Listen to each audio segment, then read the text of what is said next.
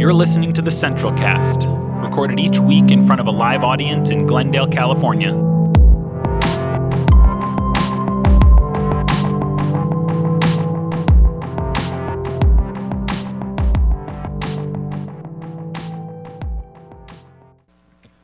right, good morning, everybody. Thank you for being here, and thank you to all of you who are joining us via Zoom. Welcome. I wanted to address over the next couple of weeks here at Central the current conflict that's happening between Israel and Gaza, because I think it's a great opportunity to discuss the intersection of, well, faith and politics, which we do touch on here a lot, but particularly the religious and political components of that very old conflict that's taking place there. And it's a lightning rod issue, right? How we think and feel about that issue has become a litmus test for how you think and feel about justice, about peace, about so many other important issues, right? This is why it's such a hot topic. This is why so many of us have an emotional investment in that tiny corner of the world with that, with those two groups of people. It's amazing how the whole world set ablaze and emotionally invested in that. And I think it has a lot to do with a lot, but it has a lot to do with, this intersection, I think, between faith and politics and Western values. And in some ways, Western values, Western civilization is sort of on trial in some ways here as well. There's a lot going on there. Power dynamics, all of that coming into play. And one of my goals in this today, over the next 2 weeks, today and next week, is to stimulate a discussion more than anything else. I am not an expert on the complex history and relationship between the Israelis, Jews, Muslims and Arabs and the Palestinians and all of that. I guarantee I don't have all my facts straight, and I'm looking forward to those of you who can correct me to do so. You'll have a chance to do that today, as you always do. My other goal, and my main goal, is to really give us all a more informed and nuanced understanding of these extremely complex and important matters, so that we don't fall prey to the extremists on either side who want us to see their side as purely heroic and virtuous and the other side as purely demonic and evil. That thinking is not only not true, but not a path to lasting peace. With that said, we're going to look at the history of this land and its occupants today. This is more of a lecture than a sermon. This is a history lesson more than anything else today. Next week, we're going to look at the religious and theological components of the conflict. It's believed by most scholars that the ancient Israelites probably developed as a distinct Semitic tribe in what is now Palestine about 3,500 years ago. So approximately 1,000 to 1,500 BCE, before Common Era. The Israelites, i.e. the ancient Hebrews, were probably one of many Canaanite tribes that occupied that region. That region pretty much between the Mediterranean Sea, the Jordan River, and maybe a little bit over into what is now Jordan.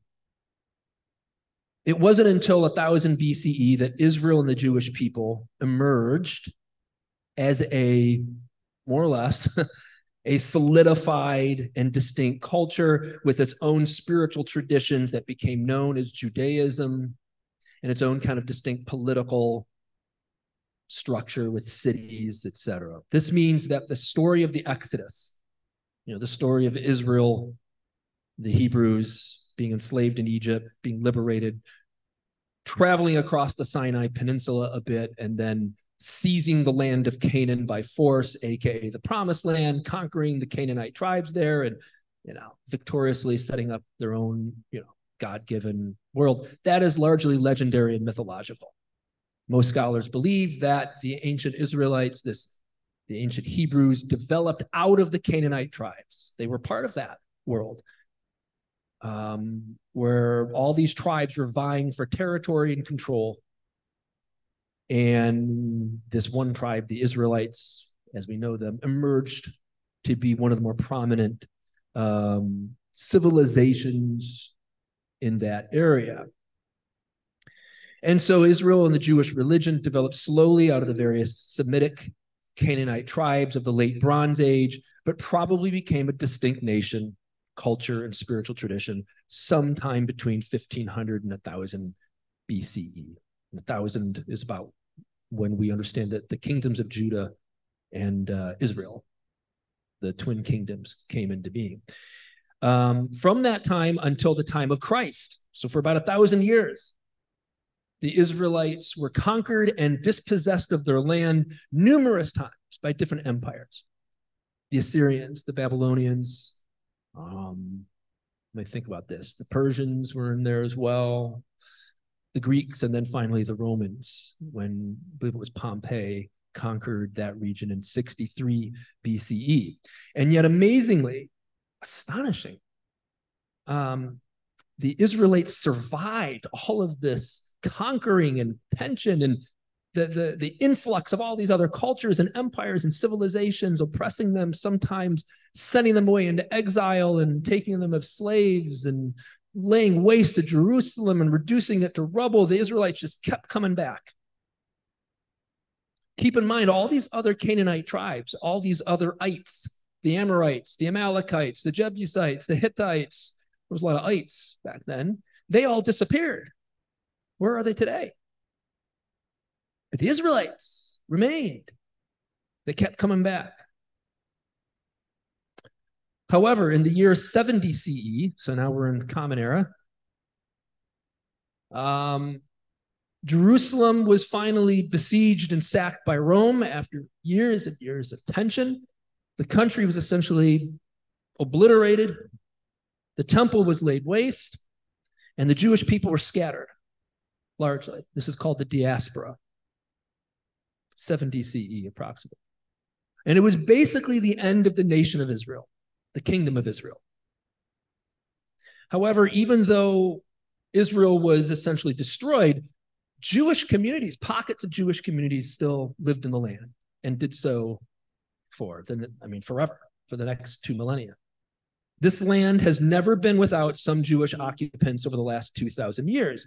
And yet it needs to be said that the modern state of Israel, from 1948, that's when it came to exist, the modern state of Israel is not, this is important, it is not the same Israel, the kingdom of Israel from 2,000 years ago, that Rome destroyed. Evangelical Christians and Zionist Jews alike love to claim that modern day Israel is the same Israel found in the Bible, but it's not. They share the same name, but this is not the same entity. These are two distinct nations, governments, cultures, and peoples, and that's really important to keep in mind. But nevertheless, if we're talking about the Jewish roots in the land of Palestine, and we are, yes, there have been Jews living in that region for approximately 3,000 years, consistently, more or less, along with many other kinds of people. They were not the only ones there. They'd never been the only ones there. After the fall of the Roman Empire during the 5th century, the Holy Land came under Christian control for approximately 200 years. This is called the Byzantine Empire. That lasted until the territory fell into Muslim Arab hands in the 7th century and remained under their control for about 400 years. Now, it's important to understand for our purposes today that Islam began as a religion in the 6th century CE, Common Era, and it formed in what is now Saudi Arabia. And it wasn't until the 7th century that they occupied what is now known, or as was even then known perhaps, as the land of Palestine. And they occupied it for approximately 400 years until in the 11th century, Christian crusaders, you've heard of the Crusades, a blight on church history if there ever was one. In the 11th century, Christian crusaders sacked Jerusalem, the surrounding area, and basically for 200 years, Christians kind of ran the show over there. Until in the 13th century, when Muslims regained control of Jerusalem, surrounding area, and kept it for about 700 years through the Ottoman Turk Empire. Until 1917, when the British took control of the region after World War I. So we just covered what? A couple thousand years of history in like 5 minutes there. I am glossing over enormous things here to hopefully take us all on a historical journey that makes sense. It was in 1919 that the League of Nations, which was the predecessor of the United Nations, this is like high school history, right? The League of Nations gave the Brits, the United Kingdom, administrative power over Palestine, along with a mandate. This is 1919, along with a mandate to, quote, create a national home for the Jewish people, alongside the Palestinian Arabs who composed the vast majority, the occupants of the land at that time. This mandate immediately led to a succession of protests, riots, and revolts instigated by the Arab community. So here we see that even before the formation of the nation of Israel in 1948, there were great tensions and animosity between the Jewish communities in Palestine and the Muslim Arab communities there as well. And I think it's a common misperception, and one that I've had actually in the past. It's a common misperception that the current climate of hate and violence between Israelis and Palestinians began in 1948. No. This has been going on long before that. And prior to 48, the power dynamics were flipped. Yes, today Israel is the dominant power in that relationship and wields that power often unjustly. And we'll get to that. But prior to 48, Arab Muslims were the dominant power in the region, and they used their dominance to oppress and harm the small Jewish community that was there. The tensions in the 1920s and 30s really escalated because of the growing Arab nationalist movement, particularly because of the immigration that was happening, of Jewish immigrants flooding into Palestine since the late 19th century. Actually, there was a growing Jewish Zionism was really taking off, and this desire to end the diaspora and return to the land. And so you had this Arab nationalist movement in the 1920s and 30s that was really reacting against this growing Jewish community, the growing Jewish immigration into the region. And we'll talk more about Jewish nationalism and Zionism and critique it next week when we get on to the theological religious side. We can talk about that a little bit today in the discussion if you'd like. To be clear, Israeli Jews today are a melting pot of different ethnicities, many of them of Eastern descent, who are descendants of those who inhabited Palestine prior to the 20th century. So Israelis are not all Europeans. Yeah, a lot of them are. But during the early 20th century, many of them immigrated to Palestine from Europe, and this terrified and angered a lot of Palestinian Arabs who were there at the time. In the 1930s and early 1940s, the Arab nationalist movement really took off because the British appointed leader of Palestine, who was an Arab nationalist, got real chummy with the Nazis. He actually would go to Germany, meet with Hitler and other various Nazi officials to discuss how he could import and adopt in Palestine Nazi methods of Jewish control and Jewish annihilation in Palestine. That happened. And he was certainly not as effective as Hitler was. The Brits would never have let him do it as they were running the show. He nevertheless wanted to, quote, solve the Jewish problem in Palestine by, using Nazi methods. He nevertheless was successful in instituting policies that kept the small but growing Jewish population in Palestine as second-class citizens and victims of regular violence.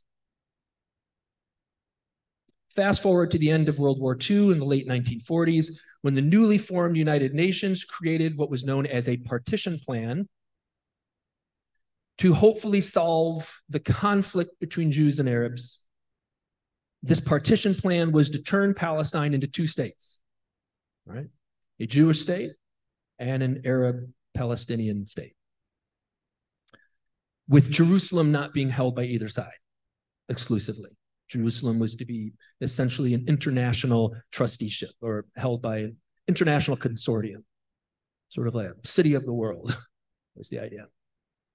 It's largely believed that the UN's partition plan and their desire to create two nations, one for the Jews, one for the Palestinians, that this idea was born out of the Holocaust, that it was essentially this idea born solely out of Western sympathies for the Jewish people after World War II. And yeah, I think that might be part of it. But remember, the League of Nations back in 1919 gave the British a mandate long before World War II, gave them a mandate to create a Jewish state. So this idea wasn't simply born out of the Holocaust, as maybe we've been led to believe. But consider how, this is interesting, I think, consider how colonial and arrogant this was of Western European powers in the League of Nations and later in the United Nations. There was something really kind of old school colonial about this idea, this thinking that says, we'll just march into Palestine and tell those Arabs they need to give up vast swaths of their land because we want to have all these other people come in that they hate or have problems with. And it wasn't all Arabs and all Palestinians. So we got to be careful here. This wasn't like all of the Palestinian Arabs hated the Jews and didn't want to live next to them. No, they were living next to them for centuries. There was always these different communities there. And they weren't all at each other's throats. But there's something so colonial about this Western European power structure coming in saying to these folks, move over. You're not in control, we're in control, and we're telling you who's going to live next to you. Give up your land, let in those who we say to let in.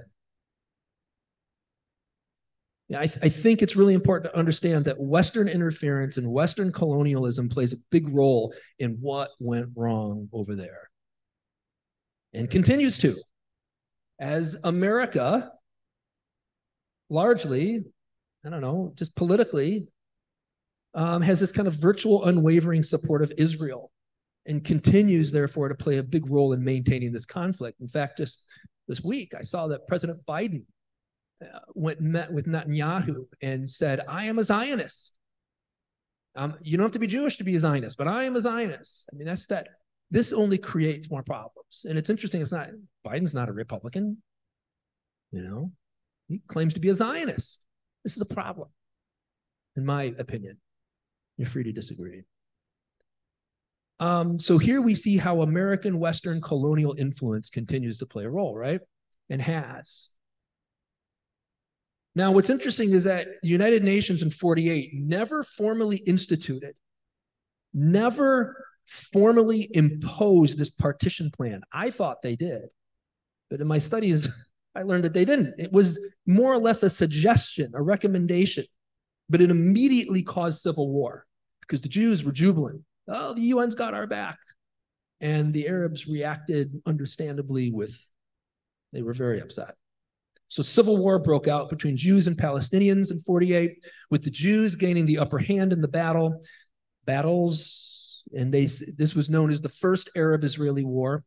The Jews gained the upper hand, and they seized a bunch of Palestinian territory real quick, thus displacing approximately 250,000 Palestinians, making them homeless, obliterating their homes, their livelihoods, sending them into God knows where. That caused war to break out all across. It caused Israel's neighbors, Egypt, Syria, Lebanon, Transjordan, Iraq, to essentially unite and attack the newly formed Israeli state in hopes of pushing them into the Mediterranean and annihilating them once and for all. This, again, was called the First Arab-Israeli War. This was 1948. And amazingly, Israel prevailed. The whole world thought Israel's done for. You've got all their neighbors and all their borders, flooding in with tanks just to drive them into the sea. And Israel prevailed and actually gained even more territory in the process, thus displacing even more Arab Palestinians and creating more tension, more problems, and more trauma, more hatred, more animosity between the sides. Over the next 75 years or so, basically from 48 until now, there have been countless wars and skirmishes and bombings and rocketings and terrorist attacks and all acts of unjustifiable violence by both sides. It's basically been a slow simmering war since 1948, with the occasional eruption of conflict, greater conflict like we see today, which is pretty scary because this could lead to World War III. I just read this morning that China's sending ships now over there, just as we have. If Hezbollah gets into it, Iran might jump in. It's pretty scary. Russia is rattling the saber. So here we are. That's basically the history of the land and its occupants and where we're at today. What are the big takeaways from this? Well, in my opinion, one of the biggest takeaways has to do with generational trauma. That's an important term to know. Generational trauma. Oh my gosh. It's like the Indy 500 out there. Generational trauma experienced by both sides. One cannot understand what's happening today without understanding the role that generational trauma plays in creating and sustaining the mistrust, the animosity, the hatred, the violence. Generational trauma does not excuse or justify the horrific acts of violence that we're all seeing and have seen. But it does explain it in a way that helps us see both sides, not as subhuman monsters, but as wounded human beings reacting out of legitimate grief and fear, and generations of grief and fear, for being oppressed and abused because of who they are, because of the God they worship. And again, that doesn't justify the violence by any means, but it does help us see both sides as human beings, which is really important, I think, in all of this. In the words of Rabbi Daniel Ruttenberg, there is no justification for the mass murder of innocents. There is no justification for bombing a dance festival, as Hamas did, for kidnapping elders, kidnapping children, kidnapping peace activists, gunning down families, burning houses with people still alive in them, posting the murder of a grandmother on her own Facebook account so that her grandchildren can see it. Hamas's attack was a war crime. Murdering Jewish children is not fighting for human rights. War crimes are not the path to liberation. There is also no justification for Israelis to bomb hospitals, for Israelis to enact illegal blockades that turn tiny strips of land into open-air prisons, for unlawful killings, forced displacement, house demolitions, which have been going on for decades, land theft, abusing children in detention, restrictions on movement, dehumanization, and collective punishment, which is what the Israelis have been handing out to the Palestinians for over 55 years of occupation. Open-air prisons. That's basically what Gaza is. And so much more. That was a quote from Rabbi Ruttenberg. The other thing I hope you learn from this short history lesson today is that the history of Israel and Palestine is a wholly unique set of circumstances and problems that is unlike anywhere else in the world. Why is that important to understand? Because we Americans, and I'm guilty of this too, we want to see what's happening there through the lenses we're familiar with, like the lens of the civil rights movement, right, the 1960s, or the lens of the Black Lives Matter movement today, or the lens of looking at the long history of the way the United States government has treated its own indigenous population, the Native Americans. We want to view it through that, or we want to view it through the lens of apartheid in South Africa. Those are radically, I mean, yes, there's some similarities, don't get me wrong, but those are very different contexts. None of those contexts are like the one between Israel and its Arab neighbors. None of those histories are like the one between Israel and its Arab neighbors.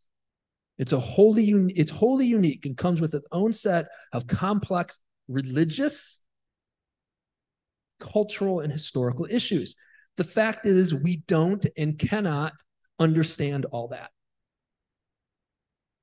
We can't. And maybe that's the biggest takeaway of all. Understanding that we don't understand and can't understand because we have no skin in the game. Because we haven't suffered the generational trauma the Palestinians have and many of the Israelis have. That they have grown up in. We haven't grown up there. I didn't grow up there. You grew up experiencing what they experienced, neither did you. This should be cause for great humility in the way that we form our opinions, in the way that we, quote, choose, pick sides. Should be cause for great humility on our part. And I want to finish and open it up for discussion today by saying this. Not all Palestinians are Hamas. Most are not. Not all Palestinians are Muslim. Some are even Christians. And I learned this week that those Christian Palestinians say, Allahu Akbar, God is great, like the Muslims do, because in Arabic, God's name is Allah. So it's quite Christian to say, Allahu Akbar. Not all Jews have been perpetuating injustices against Palestinians, but the Israeli government has been doing so for decades. Left to their own devices without the interference of extremist governments and extremist and fundamentalist religious leaders on both sides, I suspect Palestinians and Jews could live together in relative peace. I want to also say that this is not the same conflict that has continued since the time of Isaac and Ishmael. Maybe you've heard that before. I grew up hearing that. The modern nation of Israel, as I said earlier, but it bears repeating, is not the same Israel we find in the Bible. The events today are not the fulfillment of ancient biblical prophecy about the end times. And thinking they are is part of the problem here, and actually what's generating a lot of the violence on both sides, this religious nationalism and this eschatology. On both sides, both the Islamic and the Jewish side have this religious nationalism going on and this eschatology, along with the evangelicals here in the States that are vastly supporting Israel. We'll get into that next week because it's fascinating and it's quite dangerous when we discuss the theological and religious backgrounds to this conflict. But that's what I wanted to say today. And we've got some time to discuss, to critique, to disagree, hopefully respectfully. I believe that. But yeah, maybe you don't want to talk about this. That's people. I don't want to assume everybody wants to talk about this. I resisted actually even talking about this today. I was kicking around for weeks. As soon as this thing broke out, I was like, I don't want to talk about this. I don't want to, because I didn't have, and I still don't have all my thoughts and feelings worked out. And there's pressure. There's pressure on the left to choose a side. There's pressure on the right to choose a side and to be very kind of black and white in your thinking. But I hope you hear today and next week that I want to raise the level of complexity here. And, but I want to be clear about, I feel like in some ways I have taken a stand and chosen side by, in the micro, by basically condemning what the Israelis have done to the Palestinians for generations, while also condemning what Hamas has been up to for a long time. But just to say, oh, I'm with Israel, or oh, I'm with the Palestinians, and I stand with this and I stand with that. It's more complicated than that for me. But the power dynamics are very much in Israel's favor over there and not in the Palestinians' favor. And in a way, my sympathies are more with the Palestinians here because so many of them just live under the boot of Israel and have for a long time. And those are my complicated thoughts. Emily, hold on. I want to give you a mic so people can hear you online.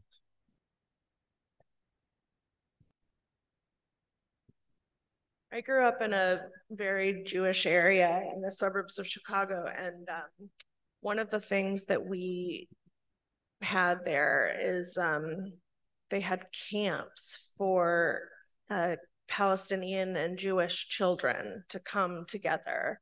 And I think that that's just like such an amazing way to, I know there's lots of organizations and things that people can support, but I was just Googling that, a lot of these camps are still in existence of, where they get these kids together to do various, summer activities, around the lake, around, some of them are like soccer, based. And I think that to me is such an amazing way to facilitate the peace process of starting with these younger kids. I think it starts around middle school, and having these kids from the two different, areas come together. Yeah, that's good. Have you seen the Banksy painting on the wall? Oh, yeah, of an Israeli boy and a Palestinian boy. Anyway, I'm sure it's on the wall, a wall in the West Bank that Israel built, or a wall in Gaza that Israel built. Yeah, Max. Thanks, Emily. Yeah, there's a couple. There's one in Bethlehem. Bethlehem? Yeah, and the West and Bank. That's in the West Bank. No. Bethlehem's not in the West Bank. Not well, is right on the border. So I guess depending on which part you're in, it's essentially North Jerusalem. Got it. But yeah, I think technically it is where that mural is. I was just gonna say, so I think sitting in America, in California, I think it's a very privileged luck to be able to say, we don't really know about it enough to take sides or to do anything. And I don't disagree with anything you said, just processing the conflict and the tension, because specifically, I think a really big, important part of the whole thing is that we, hold on, as Americans, let me give you this one. Okay. Hold on, you're cut now. That we as Americans, as citizens of the US government, directly fund the murder of Palestinians.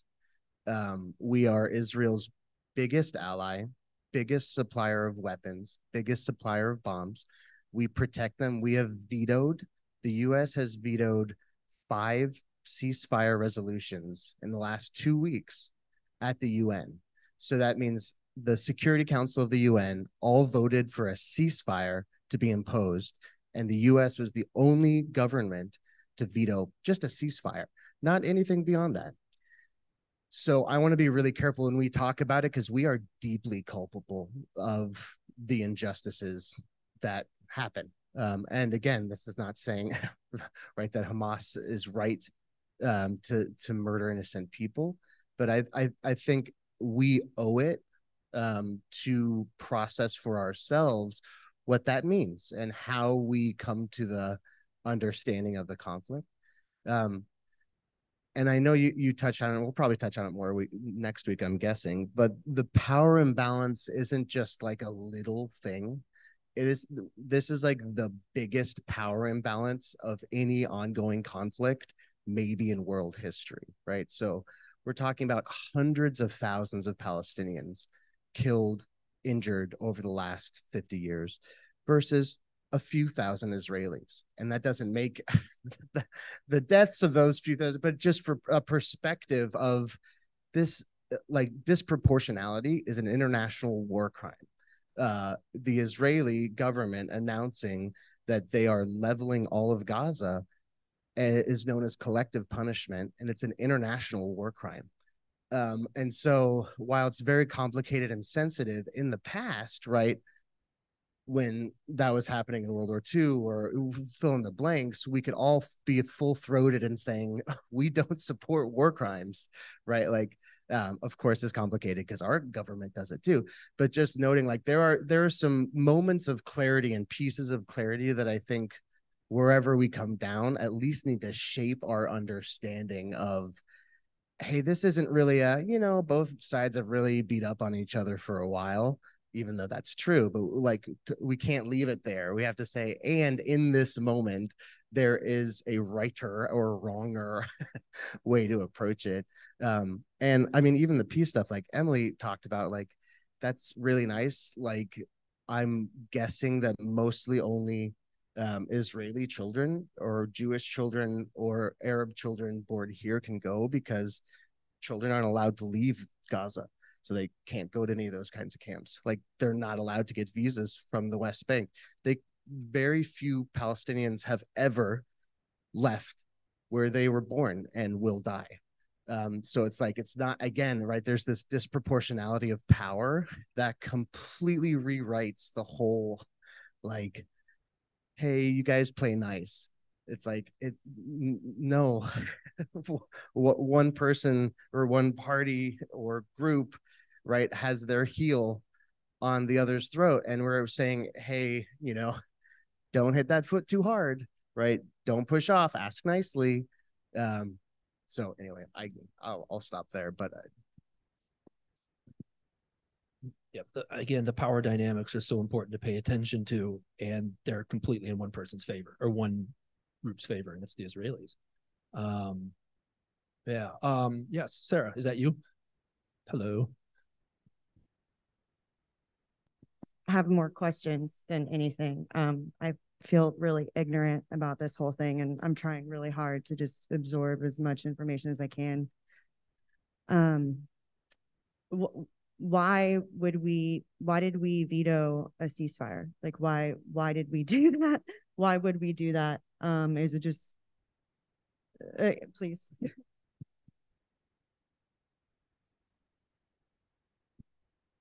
Because we have vetoed every single anti-Israel motion that has ever come to the UN. I think the political, which I think we're getting into next week, the political answer is because they are the US's biggest, strongest ally in the Middle East to protect our oil interests. And so essentially everything we can do to preserve their alliance and their existence is fundamental to the US's wealth and power. So essentially anything that weakens Israel, we have vetoed always. And it's sad that it's literally at a point of genocide that we're saying, no, we can't stop this, because we really need Israel to be untouchable and powerful and get what they need to get to exist. So it's it's complicated, right? Because I want to just point out one thing that you got incorrect for right now, at least. And that as far as the bombing of the hospital, they have determined, at least I've now seen independent reporters have basically confirmed that it was not done by Israel. It was this particular time, the last one. Now, I don't think that the majority of the Arab countries believe that, but this particular time they do think that it wasn't even Hamas, it was another terrorist organization in Gaza that misfired a rocket. But one thing that I feel really torn about is I know, Max, what you're talking about, when we talk about we, and I'm I hear that, but I'm also just like the people of Gaza are not Hamas, we are also not our government either. And so, there's a little bit of I certainly did not, the same thing, in Israel right now, they have a very right government, and a lot of people in Israel also don't support what's happening in Israel. I certainly don't think the majority of us felt represented by our president all the time, even though that was who was elected as president. So I think we need to just sometimes be careful when we talk about who is even elected officials being representing of a people, because it's not that black and white. I also think one of the things that I really struggle with is that, again, this is coming from hearing from so many of my friends that are Jewish.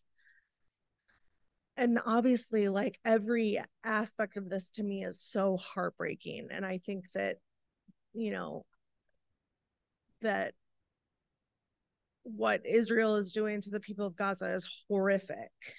What happened on October 7th was horrific. But one of the things that I struggle with right now and don't really even know how to feel about is the idea that, yes, for the last 80 years, Israel has had this disproportionate amount of power against the Palestinians. However, for the entirety of their existence, the Jews have been oppressed by everyone else. And it's like now they have this like one slice of power for the first time in history. And I just feel really, I don't know how to speak. I mean, I feel like you can speak out obviously against civilian attacks and things like that, but I also feel like I am trying to be so careful and I don't know where to land because so many of my Jewish friends are feeling just unbelievably vulnerable about feeling like their existence is being threatened by, you know, because it's like, yes, they have this power right now. And probably the, you know, nation of Israel probably should not have been created as it was, but neither should America. And at this point, it's like, what do we do? Because you kind of can't go back and like, I mean, Aaron and I's families came here. My family came over in the Mayflower.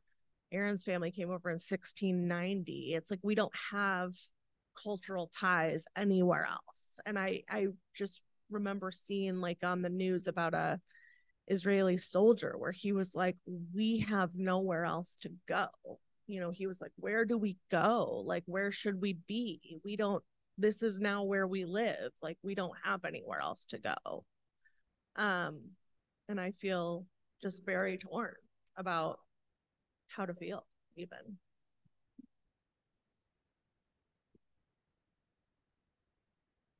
All right, thanks, Randy. Yeah. I guess I'm just a little unclear. Can you be more specific as to what it means to be a Zionist? And maybe recommend some books as to how the Israel of today is not the same Israel as the Bible, as in biblical times? Yeah, those are good questions. I'll just be really brief because we're going to talk about this more next week. Zionism, the word Zion is the Old Testament or Hebrew Bible term for the land of Israel. And it was this kind of, correct me if I'm wrong, but it was like a very spiritualized term that this is the land that God gave us. So Zionism is this belief that the land of Israel is essentially this God-given land that the Jews are entitled to, and that it is divine appointment or providence, you would say, they would say. And it comes with this whole package of other ideas that essentially it's religious nationalism. We're familiar with what Christian nationalism is, right? Well, there's Jewish nationalism, and that's called Zionism. And there's also Muslim nationalism. Yes, and there's lots of Jews that are anti-Zion, especially here in the United States.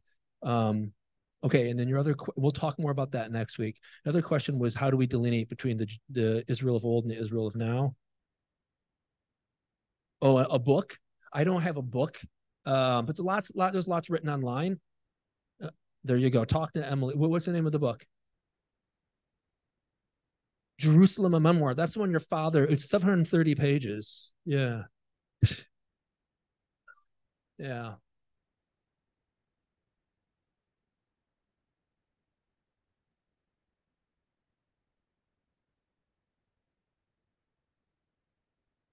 Okay, it's just a historian. Okay. Okay.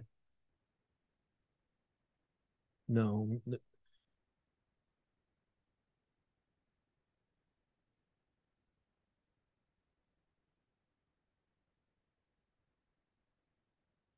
Yeah, so that's critically acclaimed. Jerusalem, a memoir. Okay. Yeah. There you go. Lots of good stuff online you can look up. Just Google the question. You could do that too. Other questions, thoughts, remarks today? Yeah, Marcia. I think from a part of a Jewish perspective is the underdog who often was a scapegoat. And that goes back to some people's memory of Nazi Germany and the millions killed just because, and not just Jews, there's anyone who supported Jews and some Christians and Catholics. And I think for Jewish people, many of them Zionists or not, it's a thought of where do you go? Here's a tiny slice of the earth, the Gaza area, a tiny slice around Palestine. Where would a Jewish person anywhere in the world go or feel somebody would support them? I'm not saying this is accurate. It's that part of the emotion, probably like someone here in our country who says, if there isn't someone somewhere to give us validity and validation and support, where could I turn to? Yeah, and I think I just want to react to that a little bit because I feel like the question of where would we go, you know, when you think about the Israelis, they're mostly a modern, pretty wealthy country. And so, you know, it's not the same thing as somebody who's desperately poor, like most Palestinians who can literally not get on an airplane and afford to fly or relocate. Like, frankly, many Israelis can. I'm not justifying like, oh, we can get rid of the nation of Israel and just cast them into diaspora, into exile again. Like that would be a good choice. But I feel like the argument, they've got nowhere else to go. I don't know. Max, did you want to react to that? Yeah. I've heard this stated a couple of times, so I think it's important to correct. They don't have to go anywhere. They don't have to go anywhere. The Palestinian government agreed to a two-state solution in the early 90s, and it was Israel that pulled out of it. So there's been, and the vast majority of Palestinians don't want to kick any Jewish person out. They don't have to leave, right? That's the crazy part about all of this, is that there are factions on each side that don't want the other ones there, but the majority of the people are happy to live together in peace. So the whole the argument of, but where would we go and where would they go? They don't have to go anywhere. Like, this is just stop fighting, stop, you know, keeping people who are not your religion and race in an open air prison. Like, stop killing children. Did you know there's 230 Palestinian children killed by the military of Israel this year before the fighting started? It is the deadliest year in history for Palestinian children being killed by the Israeli military before the fighting started. Right. So it's like, this is an ongoing daily thing. Just stop doing that. And the two sides won't want to push each other out. Like, I don't mean to over like simplify it, but I also want to note too, the stories we hear on the news and articles of the publications are the stories in the country of Israel's biggest ally in the world. Like, so the news that we get and have gotten our entire lives actually is probably pretty biased in terms of what's reported and what's not reported. So I just want to say, like, that is such a good feeling of like, but where did they go? They don't have to go anywhere. They don't have to go anywhere. Yeah. I want to make sure people can hear you online. communication is so delicate. Hearing how you responded, just to add something a little different. There is hate crimes all the time against not just Jews, but any marginalized, smaller ethnic group. And there is an association.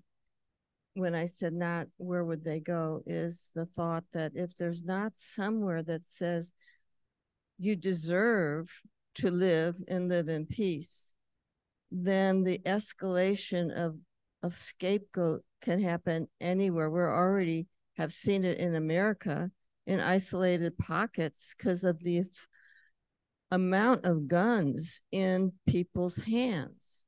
And you see it with if you're not the right orientation biologically will kill you. You're such a threat. And I think that is more what I meant than a physical situation that you interpreted. Complicated topics, right? I mean, yeah. Thank you, Marcia. Thanks, Max. All right. Anybody else? 11:28. We're going to talk about this again next week. Watch nobody shows up. Anybody else have something they want to add today? I just wanted to point out. Oh, that's Bob. Yeah, that's me up top. Somebody from online. Go ahead. No, one of the things that I always come back to, because there's no question this stuff is so unbelievably complicated. But I always come back to this idea that we talk about serving a God of the oppressed and the marginalized. And so when we see power differentials, I think our responsible default is always to ask harder and more difficult questions of the people who hold tremendous power. And that goes in a conflict like this, but also of ourselves. There's so much about us wanting to hold and conserve the power that we have, no matter how we got it, that we don't want to come back and talk about what has happened or what got us here, and it is complicated to think about what we do for the fact that, for instance, our country was founded on the pure exploitation of people that still continues to this day. We haven't figured out how to move towards resolution there because we're not willing to give up power. I'm reminded of Andre Henry coming in here and going, do you want to know what you can do to start this process? Reparations. And, as soon as conversations like that happen, we go, well, wait a minute, I wasn't involved in what happened here. This was long, long centuries ago, not my problem. But the reality is, in order to move forward, we have to give up power. And it's hard for us to think about as a powerful nation, as people of privilege, wherever each of our privilege comes from. And it's really hard for me to think up giving up my power and privilege too. But I think that's the challenge and the place, and why I find so much tension in this faith that we hold as people who hold so much privilege, who talk about serving a God who primarily cares about tearing down systems of power and giving that to people who have nothing. And it makes a conflict like this not easy to answer.